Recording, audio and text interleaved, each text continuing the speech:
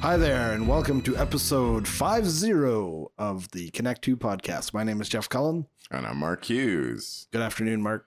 How are you doing? I'm well. Excellent. It's kind of cold. Yes. In here. We live in a northern part of, central part of Canada in terms of north to south, but still pretty north. But it's pretty comparatively north. speaking. Yeah. So. Well, they're northern the most major city in the country. That's right. Yeah. In the world, I thought. I thought we were higher than most of the major cities in Russia. Someone told me that at one point. It might be a Norwegian one or something. Oh, could be, yeah. So they become warmer. But nevertheless, cold for May. Cold for May. We don't have the Gulf Stream warming. Yeah, exactly. So welcome to episode 50 of the Connect 50 as podcast. we sneaking up on our 1 year anniversry. It's hard to imagine we've been doing this for 50 weeks. We'll have to switch to season 2. We will have season 2. Look at that. If you're new to the channel, rate, review, and subscribe. We have lots of listeners, but not a huge number of subscribers, so I'm not sure exactly how that works. Today we have a coffee. It's from Victoria. Vancouver Island. And it is from a place called Bo's. It is Bo's Coffee Roasters. It's called Michaela. It's from Peru. Tasting notes are creme caramel, pear, and apple chips. Awesome. And they've got a big deep dive into Peru. It exports millions of bags of delicious beans every year, while it might not be as well known as Colombia. The coffee industry is booming thanks to an amazing altitude, superb varietals, and a coffee culture that runs deep. They've had coffee in Peru since the mid 1700s. Nice. And that is one nice cup. So where would that have come from if it's not native previous to that? Who imported the plant? Came from Africa. I think it's Northern Africa. Oh, is that right? Yeah. Okay. We can double check. And today's treat is a different flavor of Pharaoh's Cronut. The donut of These death. were very popular last time we had them. And I don't see why they wouldn't be. Man, it weighs like 2 pounds. It's quite. I think it's all butter. It's phenomenal. Very tasty. Very tasty. Okay, what's your dad joke? All right. So it's early morning, and a wife is just getting out of the shower, and her husband is crossing paths and getting into the shower, so they say good morning to each other. And just as he's getting into the shower, the doorbell rings and he's about to turn around and she's like, don't worry, I got it. So she takes a towel, her hair is wet. She wraps this towel around herself, runs down and answers the door, finding their neighbor, Bob, standing at the door. So she opens the door and here she is still wet, obviously in this towel. And here's Bob. So Bob's eyes go wide. And he quickly says, I'll give you $500 if you drop the towel. So she looks around up and down the street and nobody. She whips open the towel, shows Bob, the goods. Bob hands over $500. He takes off. She comes back up to the bathroom. Husband's now in the shower and he says, who was it, honey? She says, oh, it was Bob. Oh, did he have that $500 he owed me?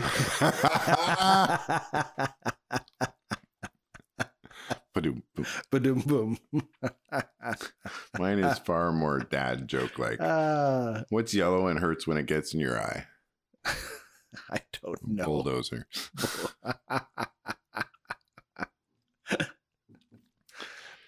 So, what'd you learn this week? What have I learned this week? Well, on a personal front, I learned that watching your kid play baseball is a lot of fun, although when it's really, really cold and the wind is blowing, not so much fun.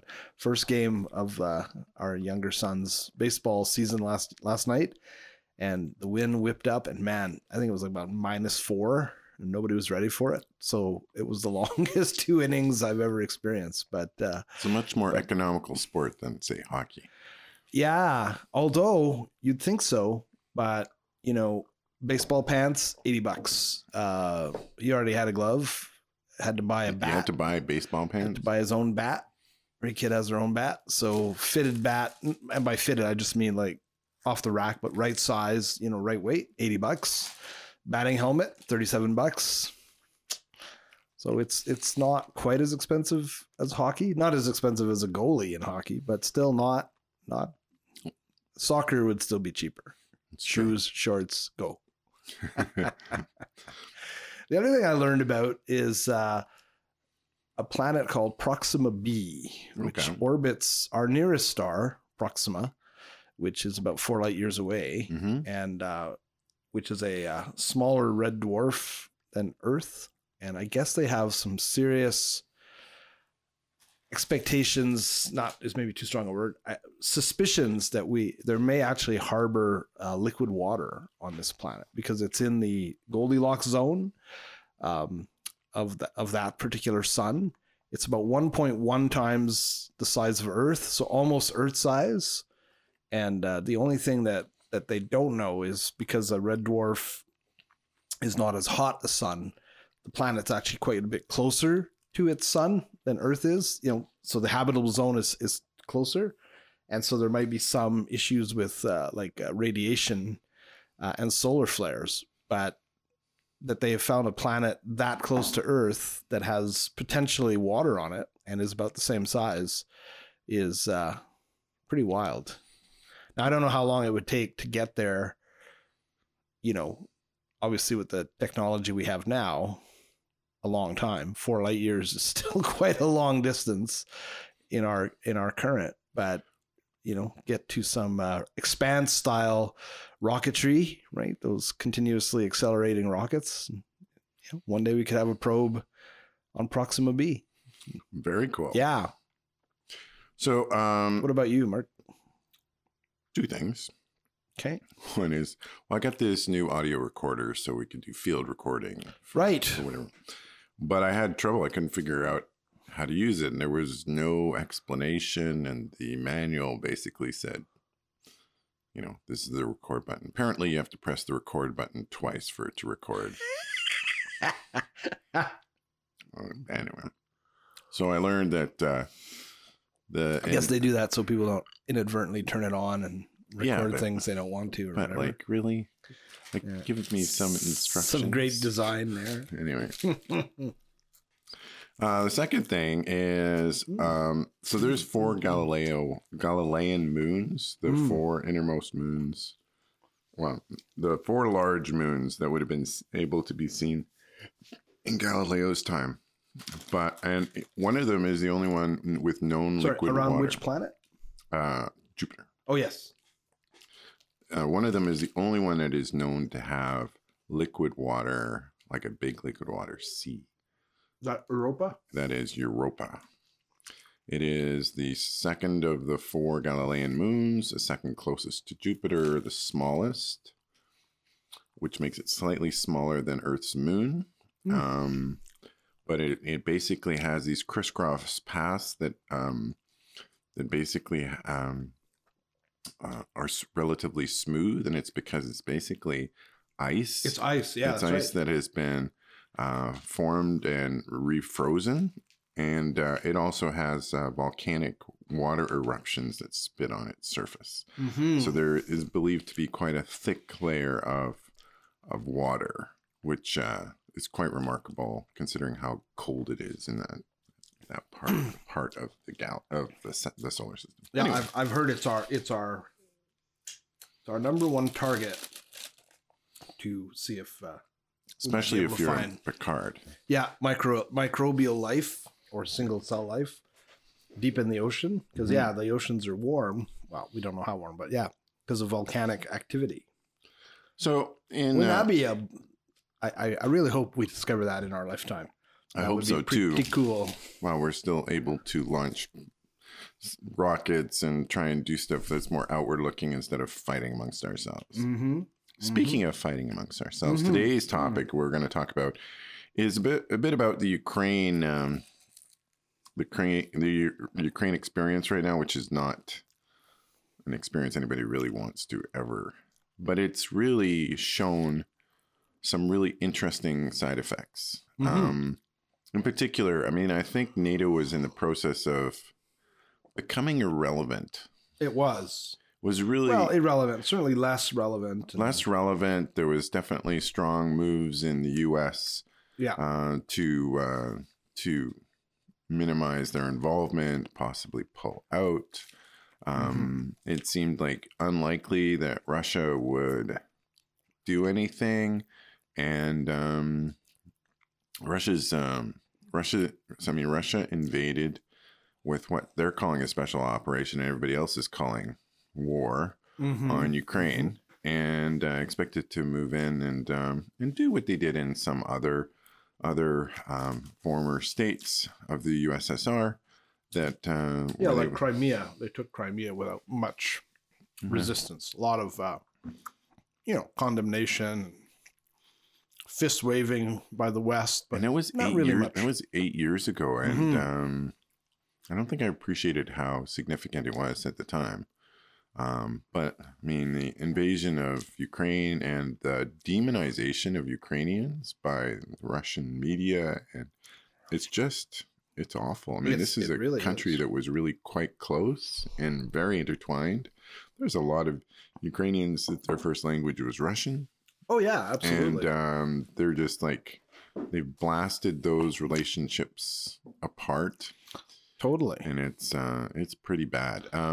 But there's some interesting things. I mean, essentially they had a prime minister that was, is Zelensky president? Or He's prime president. He's president. Yeah. He's president. And he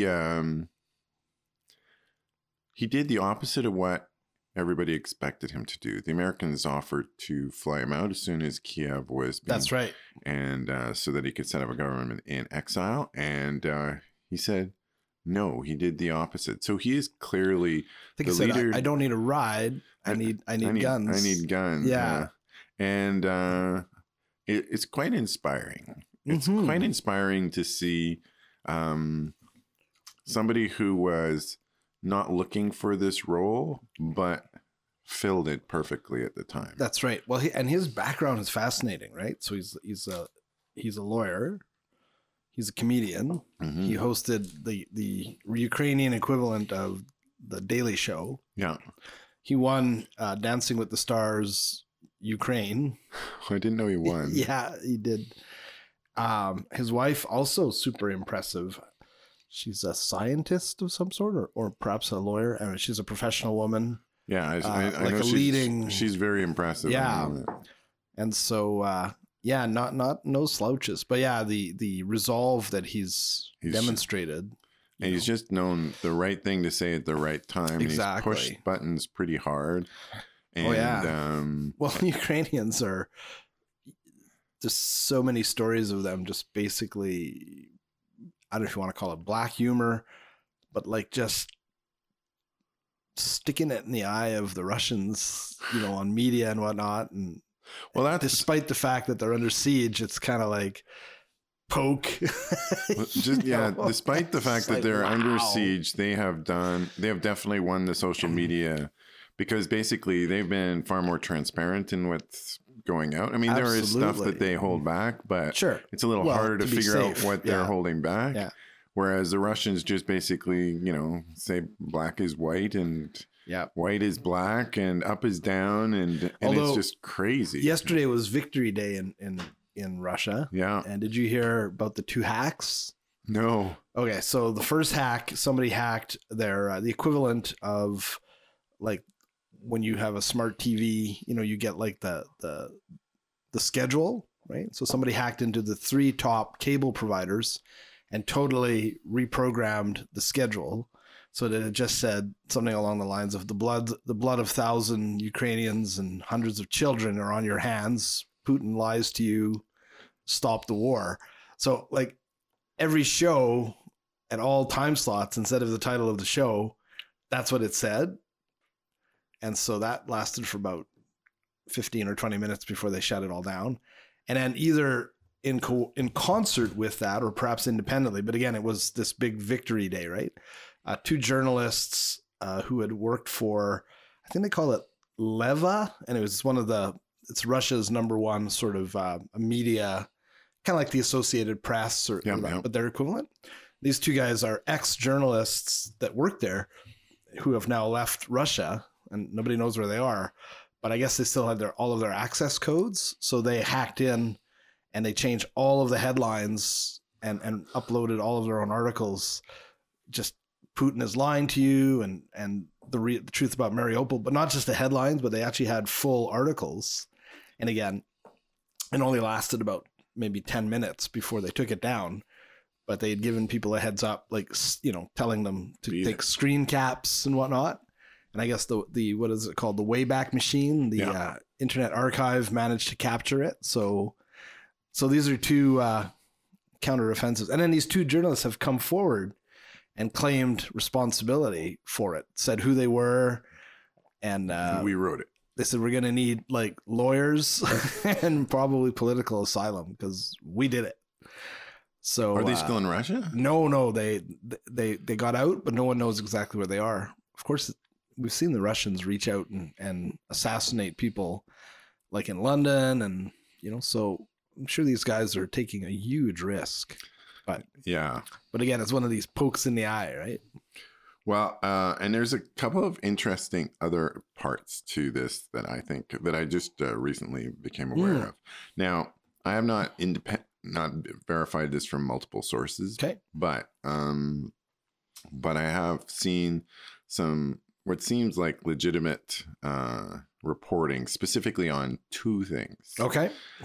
One is apparently on the day of the invasion on February 24th, the Russians hacked like mad all of Ukraine and have been trying to hack Ukraine like mad and shut down their satellite access. Okay. So sure. Satellite communications, a whole bunch of stuff got shut down. Yep. Okay. However, Elon Musk has provided these Starlink. And the thing about Starlink, apparently it's got, so one of the issues with old satellite communications is that the Russians would use them to target. So if you're communicating from a regular satellite, they could triangulate. They can figure out where you are, and they'll go after you.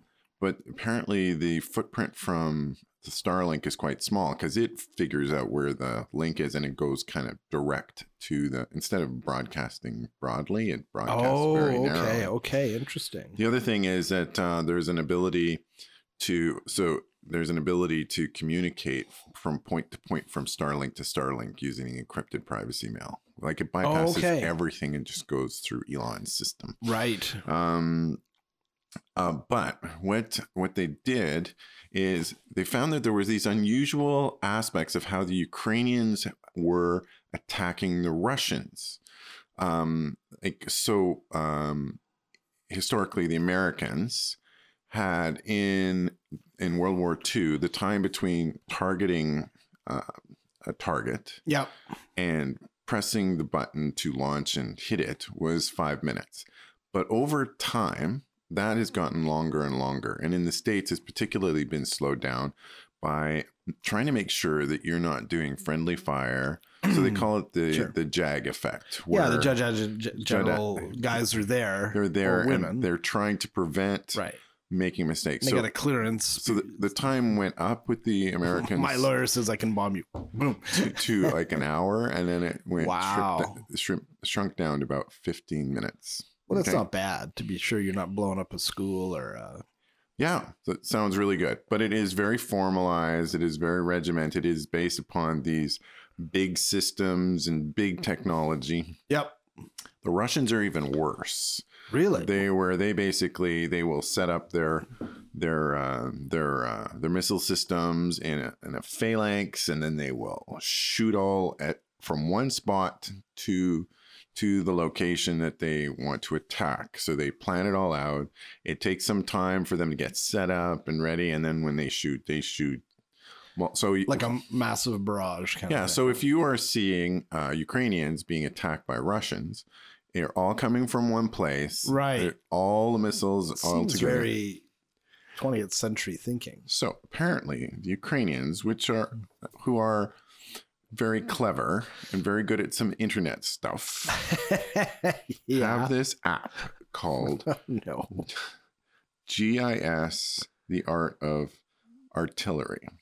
And it works like Uber. Okay.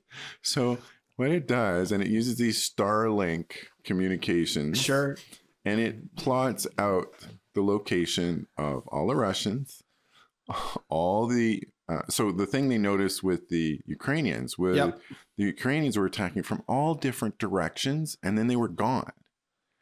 Right. So what they've been using is this app called, I think it's called GIS, the Art of Artillery. Yeah, and it basically goes and it figures out where all the artillery is for the Ukrainians, where all the targets are for, and it basically is kind of like an Uber, right? They basically call an Uber, I need you to go to this spot, and it knows where all the other cars are, and it says, fire at this location, and then they fire and they leave. And so what ends up happening, you get this massive barrage coming from all these different directions. Sure. And then they're gone. So their time to target and calling is like less than a minute. Wow. Whereas the Russians take for 15 minutes. And the Americans, I think, can have it down to 5, and it's longer. But still, it's so a game of seconds, right? So, wow. Yeah, that's I wonder amazing. what their Uber service is like. It's probably going to get better after all of this is done. Well, the second thing is apparently the largest group of foreign legions and again, I don't have this confirmed, but I've seen some information to support that, is from Finland. Yeah, it makes sense. And what's interesting about Finland, and Finland is distinguished because Finland is very used to frequent incursions by the Russians into their airspace, into their land. I mean, they've been battling There's some story about them forever. In the war, whether that was the Nazis or the Russians, I can't remember, but them being like it's the Russians. It was the Russians. Yeah. And the amount of land that is exchanged and changed hands related to Finland is changed over time. Okay. But the thing that's interesting is apparently Finland, so they have, what do you call it? When you turn 18, you have to join the military. Oh, conscription? It's not. Is it conscription? It's I guess it's a conscription. Yeah, but it's I think service. It's Switzerland is still like that too. So Sweden. you work there for a couple of years and their basic training. But apparently, the thing that distinguishes Finland training from all the other Western countries and Russia is one specific aspect. Okay. All of these NATO countries and Russia, but not Finland, are designed for combat, assuming you have air superiority. Okay? Oh. Finland, on the other hand, is based upon the assumption you do not have air superiority. It's kind of like guerrilla tactics. Right. Sure. So they have always assumed that if they were ever to get in a battle with Russia, Russia would have air superiority over Finland. That's probably pretty smart. It's a reasonable thing. So they're all trained, and what they discovered early on is the Finnish legionnaires had this training that was different from everybody else and way more useful. In this particular kind of combat. And in fact, what they've also found is that with the Ukrainians, you got kind of like older leaders and then younger leaders. Sure. The younger leaders are very nimble and very adaptable. The older ones are following. So apparently they had set up early. Probably ex-Soviet. Yeah, ex-Soviet era tactics. So they would have this thing. They had this fairly early on. They had set up like a tent village where they were all the fighters were, and it was all done in rows and lined up very nice and neat. And the Finnish guys, when they first arrived, they're going like, what the hell are you doing? Right. You should be setting up in the forest, not setting up on the flat. That's right. And so they actually went and dug holes, stayed without tents in the forest, and then the village got wiped out. So by Russians.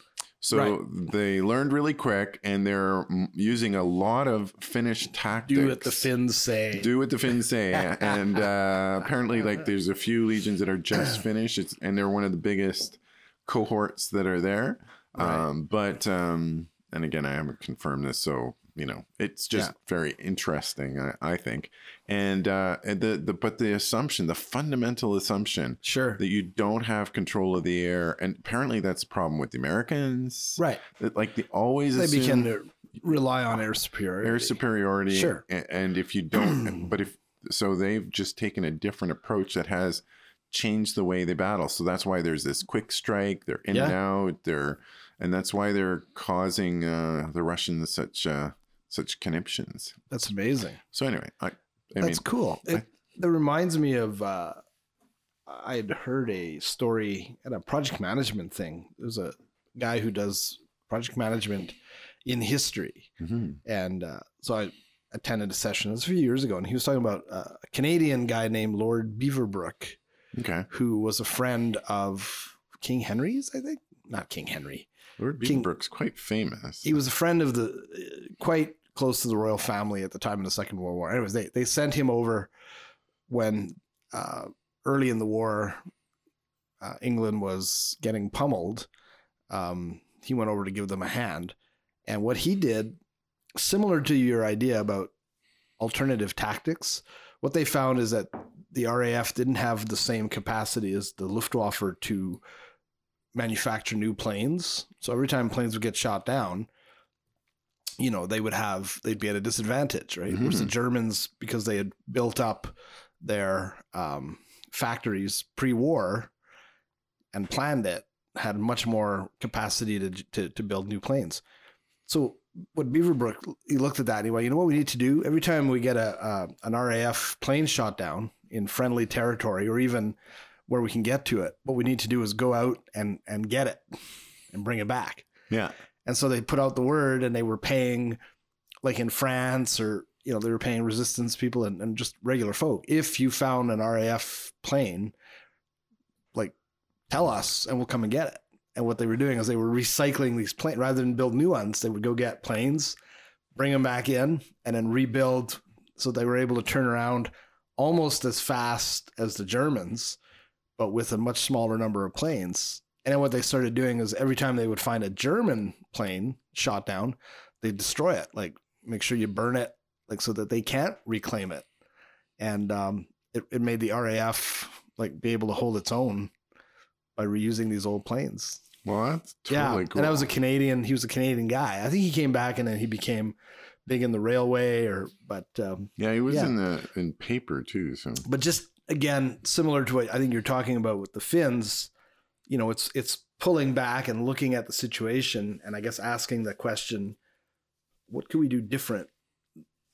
Given what we see here, we've never reclaimed tanks in the First World War. Yeah, but that's the old way of looking at it. What can we do now? So fascinating stuff. Well, same thing with the Finns, right? Yeah. Let's assume we don't have that one critical thing advantage. How's that going to cause us to think different? Yeah. It's fascinating. It's brilliant. Yeah. It's absolutely brilliant. So more companies could learn from that. Yeah. It's kind of like, it's kind of this clear-eyed, okay, what is your advantages? What's your disadvantages? Yeah. It's definitely considering what your disadvantages are and what is the actual market. Yeah. And then it's like a major SWOT analysis, right? Yeah. But a very realistic and kind of honest one. An honest one. I think that's fundamentally the thing, right? And you're not assuming anything. Right. You're kind of or kind of hoping, maybe our Air Force will stand its own. It's 10 times smaller than theirs. Let's just be realistic. Right? Exactly. Yeah, interesting. So anyway, cool. Well, let's raise our glass to the people of Ukraine, and let's see how that all turns out.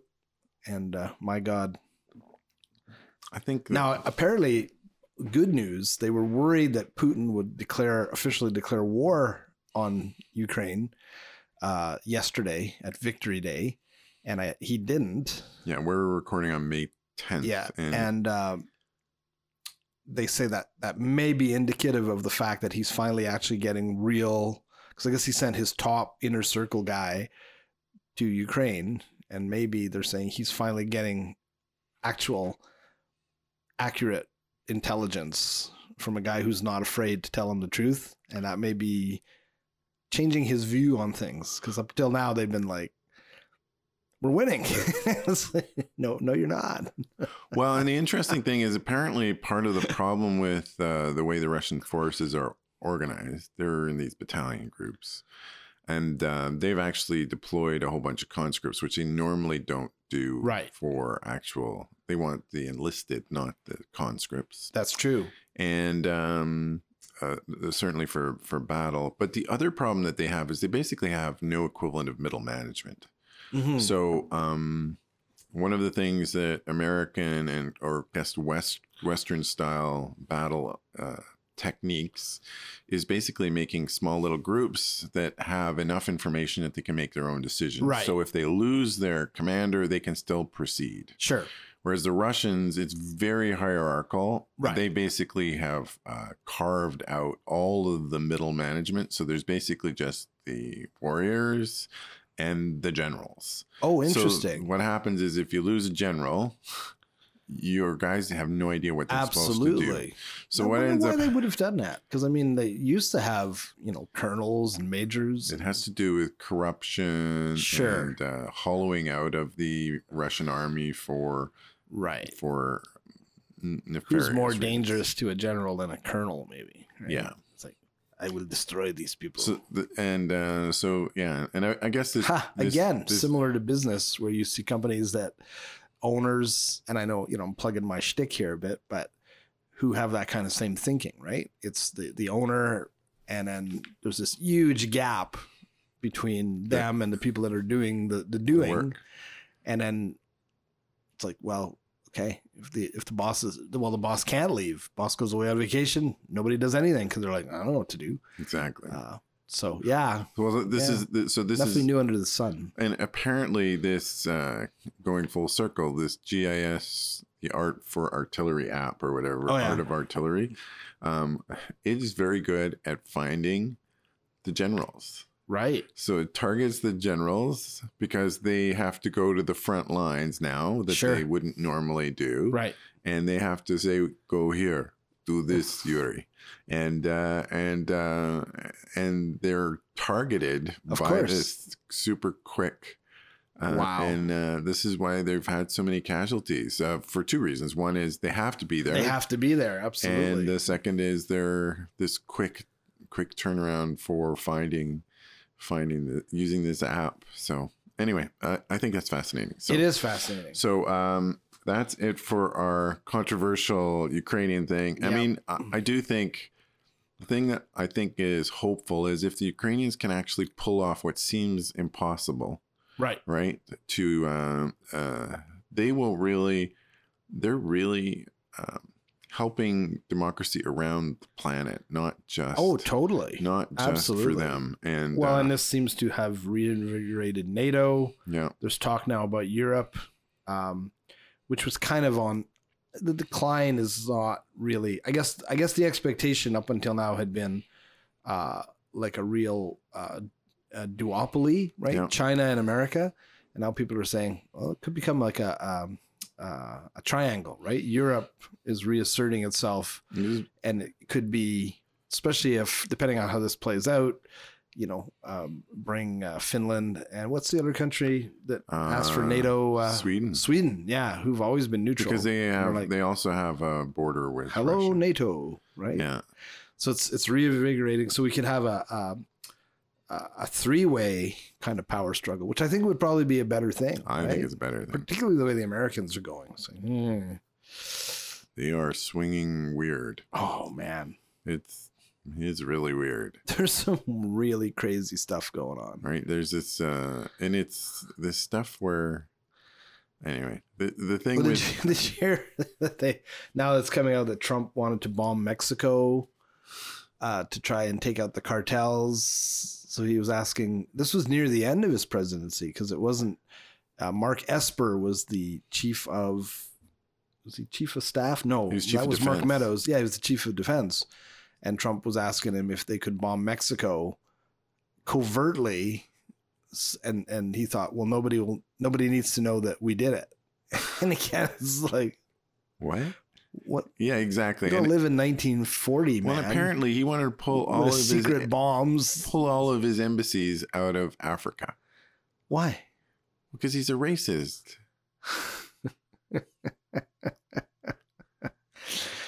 Wow.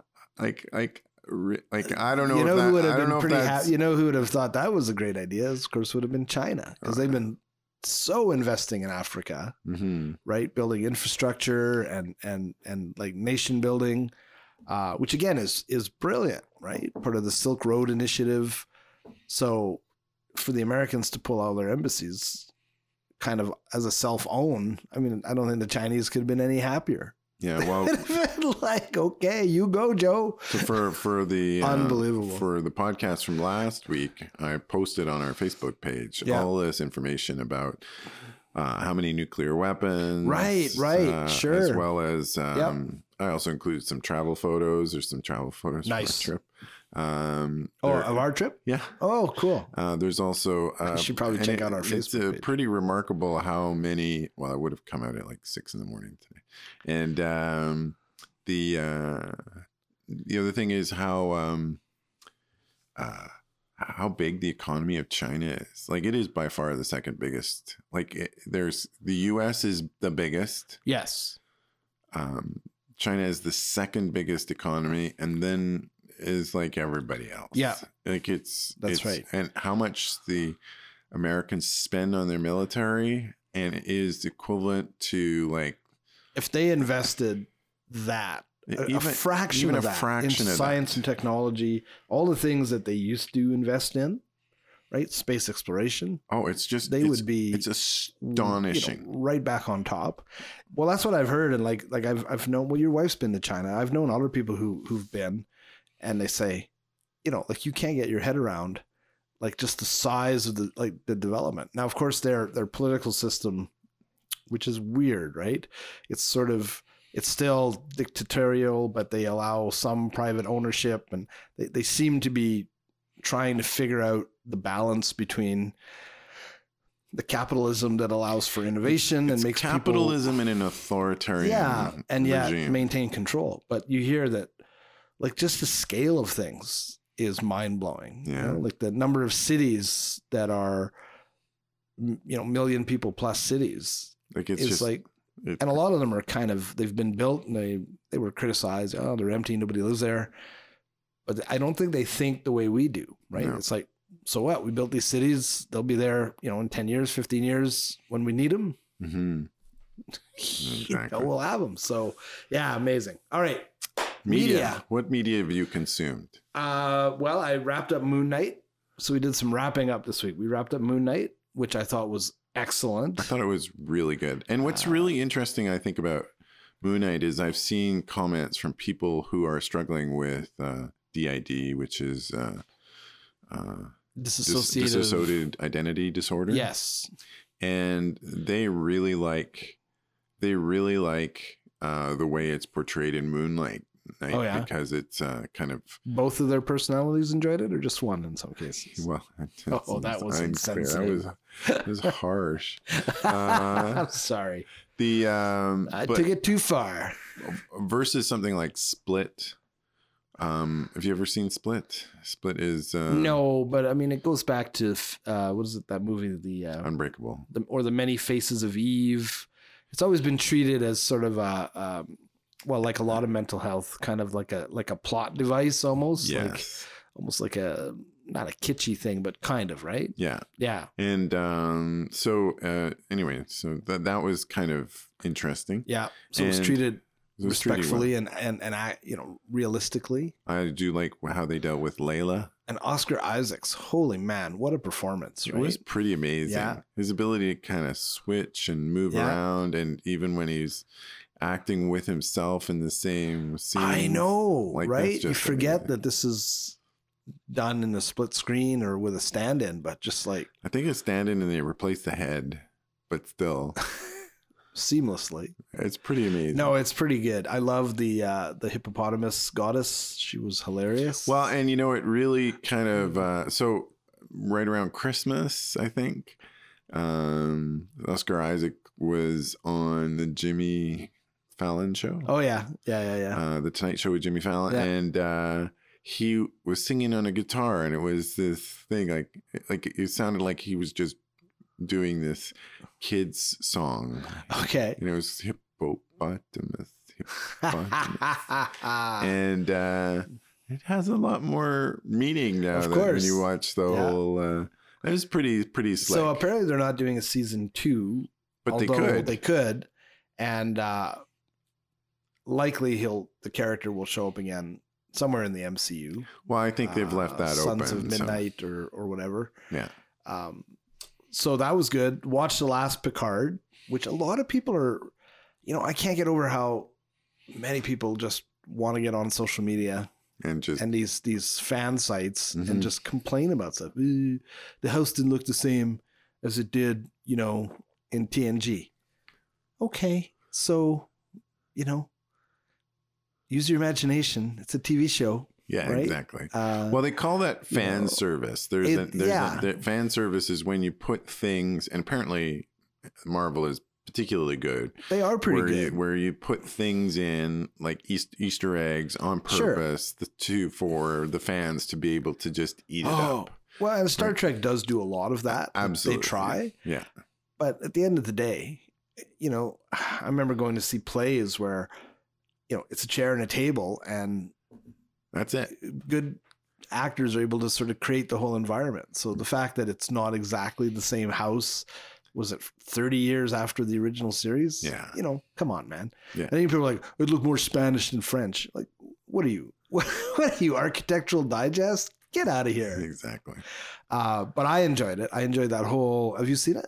I have seen it. Yeah. The whole interaction with Q, although Paulette, my wife, had the funniest line because, basically the message from Q, the whole thing was you can't love anybody else really until you love yourself. Right. Which is exactly what RuPaul says all the time. Right.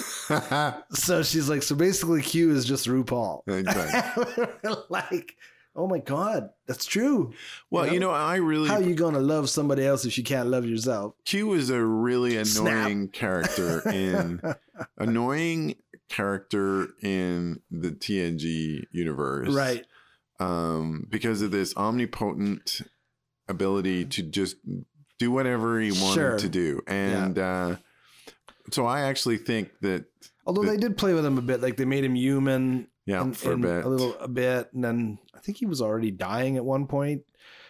Or there was another Q that wanted to, they tried to make the character a bit more fleshed out. But he was annoying, which I think was his point. And I do think Mon Capitan. He did a great job. And I have to say that I thought it wound up better than it looked like it was going to. It looked like a bit of a train wreck. Now, yeah. The other thing is the difference between...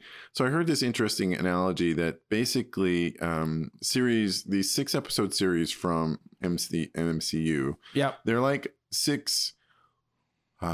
6-part movie. Right. So like a 6-hour movie in 6 parts. Sure.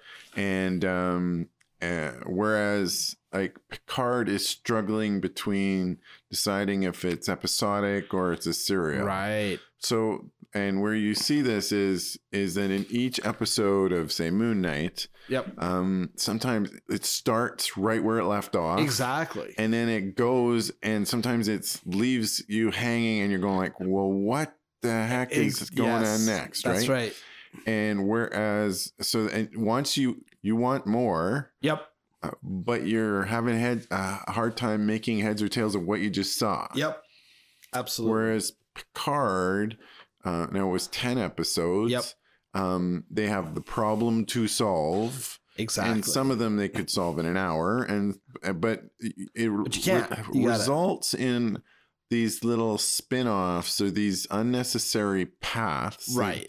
Like why did they don't really go anywhere? Why did Rios get captured and then put in a an ice truck, like in a bus. And true, because he'd already met Teresa. Yeah, so there was nothing really. If it was just to establish this relationship with Teresa, they could have done something else without getting him captured. Exactly, and that's right. And forcing. So it was. Yeah, there was a lot of Sung's daughter, that whole side thing. So they had a payoff. In case people haven't seen it yet, I won't say.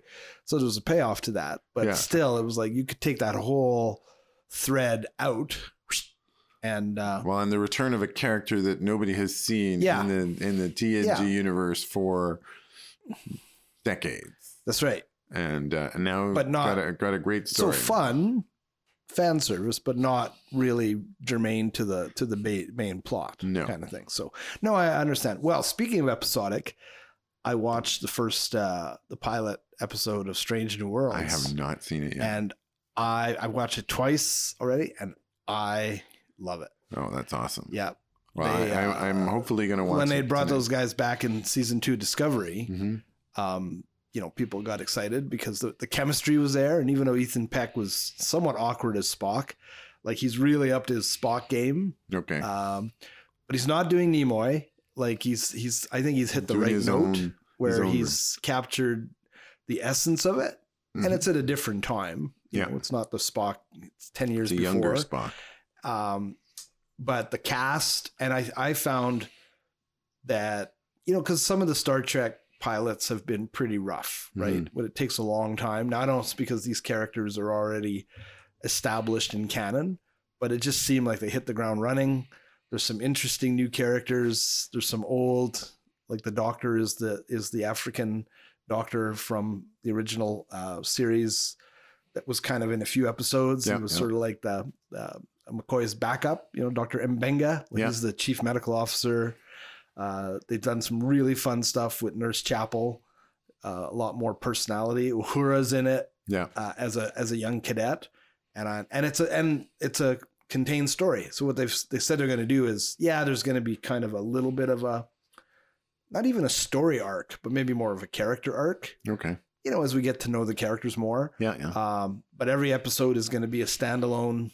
So it's episodic. Yep. Just like the old show. And the first one was like that. If they never did another one, nothing's unresolved. It's complete. And you're just like, cool. So it's really good. It's really fun. Well, I saw Doctor Strange. I haven't seen it yet.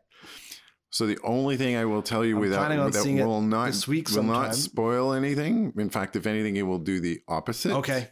If you have been watching the trailers or any of the preview or the fan theories, I hear they're all wrong. They're all wrong. Yeah. Like it's incredible. Like they've done an incredible job of misdirection. Yeah. I'm going to try to see it this week. My wife's too busy. It is. She's really loaded up with stuff, but she's given me, she said, so I just asked, if I go see it, will you be, because I know she wants to see it. Yeah. You're going to be like bent. She's like, no, you can go see it. So I'm like, woohoo. I just got to figure out when. It's really good. It's worth it. Yeah. It is. It was, because remember I said the Venom was, I keep going back to Venom because I was just so disappointed. It was just such it kind of fell flat type thing. Right. Yeah. This is definitely, it's not, I would not say it's the best of the MCU, but it's good. And it's good character development. It's interesting, has you engaged the whole time. Nice. The other thing I learned this week is don't drink a large pop when you start going into a movie. How long is it? It's just over 2 hours, but when you add trailers, because now the trailers are quite long. That's right. It's getting there, and I'm usually a little smarter, and I don't have a big drink. But there's a good lesson for you, kids. Oh, man.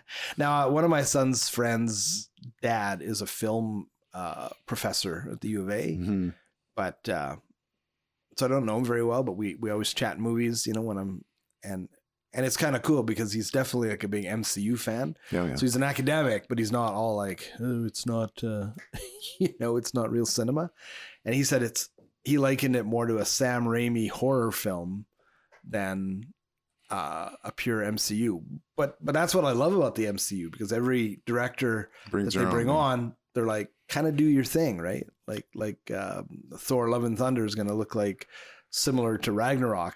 You know, it's light, it's humorous, it takes that character, and I wouldn't go so far as silly, but it builds on those notes. Exactly. Right?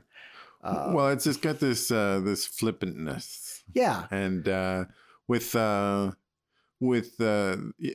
Sam Raimi directed it, and there are certain trademark aspects of it. Again, I'm not giving anything away, but there are 2 end credits. So stick around for both. Right. We watched the first one, and then we're going, oh, that's it. And everybody started leaving on it. I'm going, just a second. And I looked it up and it said 2. So did you tell everybody? You tell the whole crowd, hey, people, wait, there's another scene. There was not really anybody left. Oh, dear. So, because it really is at the very, very end of the credits. I never leave Marvel movies until the lights come up and they start picking the stuff off the floor, because I know there's going to be something at the end. Well, it's kind of funny because they've really made you stick around to watch the credits. Yeah. Even if you don't read them, you're sticking around, which is not really happening in other movies. And that Moon Knight episode also had that end right, credits. But only the last episode. Only the last episode. Right. So yeah. Well, I'm glad that it's good, because I'm looking forward to it. Well, and the other thing, so this weekend we did 2 things. Well, we're running a little long, but we'll wrap it up. We're running it. So I went and saw an Icelandic band that played at the Expo Center. So first live music in 2 years for me. The band is called Cleo, which is interesting because I go, I thought that was the name of the guy. It is it is a word that means voice. Ah, yes. In Hawaiian. Oh, interesting. They're an Icelandic band. These guys were childhood friends that played together. They're incredible musicians. The songs are really engaging. They're very kind of edgy. The guy looks like a skinny Connor McDavid. Oh, really? Yeah. Like, it really does look like Connor McDavid, except interesting, skinnier and a little funkier. Does he seem more comfortable with himself than yes. Connor? Although guy looks so awkward all the time. And he, sorry, we haven't won a Stanley Cup yet. No, there's a game tonight. Hopefully next week there'll still be games, but they're in game 5 tonight. So yeah, well, let's hope. These games, the playoffs are tough. Yeah, I've given up all hope. I just say, call me when you have the cup. I saw John Cleese. Yes, we were talking about that night earlier. Of silliness. 82 years old. 82 years old. So the interesting thing is, I went to Kaleo, which was, these guys are in their 30s. Sure. So the fans were, 20s, 30s, and some younger, and I would say there might have been, 15% people wearing masks. So we wore masks, but there was certainly a lot of people that were not wearing masks. Yep. And but we go to this one with John Cleese. So it's an older crowd. It was at the Windspear. And it was probably about 40% wearing masks. Okay. So there was quite a few more. There's still lots of people still not wearing not masks. As much as you'd think. Well, it's funny. The government, for the older folks, and it's shocking. The amount of people that have passed away from COVID this year is the same as last year, and we're only 5 months in. I know, but it's become hidden, secret. We don't talk about it. We don't track it. We don't we pretend it doesn't exist. Yeah. And they just recently had a study come out regarding Omicron, and Omicron is not milder than any of the other variants. Right. Well, now there's a couple of new variants. Yeah, there's some variants. There's BA1 and BA2, which is, I think I got one of those too. So I'm temporarily safe from that variant. See, our stuff's waning now. I'm not safe from anything else. So I keep asking our pharmacist. So I just had my Victor just got his third booster. Third booster. Yeah, Alex can't get his because you have to wait 3 months from COVID. Right. And then Isaac is still too young, but we'll get him his. And I keep saying, when are we going to do the 4th shot? And they're like, Are you 70? You have to be 70, Right. It's tough. So. And next week I'm going to Newfoundland. So who knows 16 years from now, I can get my 2nd shot. Yay. Exactly. Or 4th shot. Exactly. What variant are we on now? Oh, Xenophone. Wow. Exactly. Anyway, that's it for this week. All right. What are we going to talk about for number 51? That is a good question. I was thinking we'd talk about age. Age? Speak up, Sonny. I can't hear you. Exactly. Excellent. Okay. Yeah, sounds like a good one. Okay. All right. We'll talk to you later. Sounds good. Bye.